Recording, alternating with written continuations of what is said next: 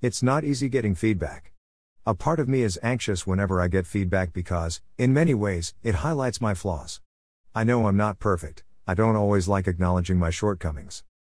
Yet a feedback culture is vital both for organizational and personal growth.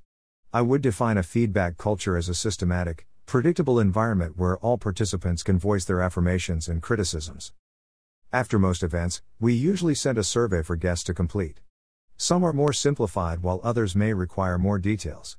Collecting that feedback is helpful for me to gauge what guests experienced, because I definitely don't see it all.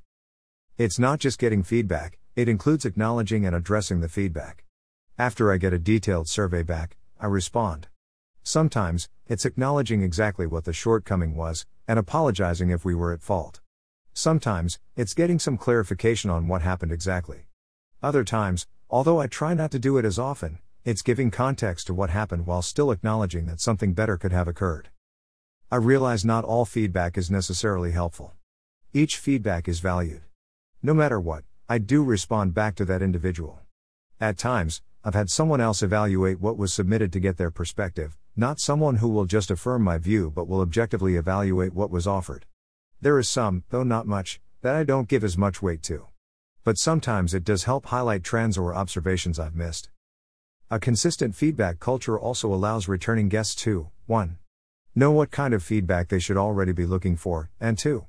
Recognize there's an appropriate channel to send it through. Many times, when a feedback culture hasn't been established, you'll either have people who will just bottle it up or others who will corner you to tell you what's on their mind. A feedback culture lets all parties know when and how best to submit it. With those I manage, having a regular feedback culture that allows me to speak into their lives at predictable times, versus the Alvin wants to talk to me? What did I do wrong? Reaction. I can celebrate their achievements and note areas of growth.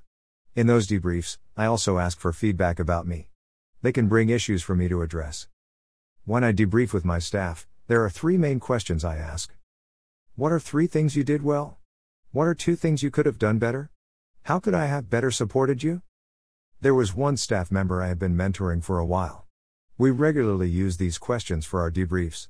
One time, we were driving back from our weekend retreat called Blizzard. I was pretty exhausted and just drove in silence. I assumed he was tired as well. All of a sudden he said, "The 3 things I did well were," and our debrief began. By knowing the questions ahead of time, he knew how to evaluate his experience, how to express it, and was able to receive feedback as well. Yes, I don't always like feedback.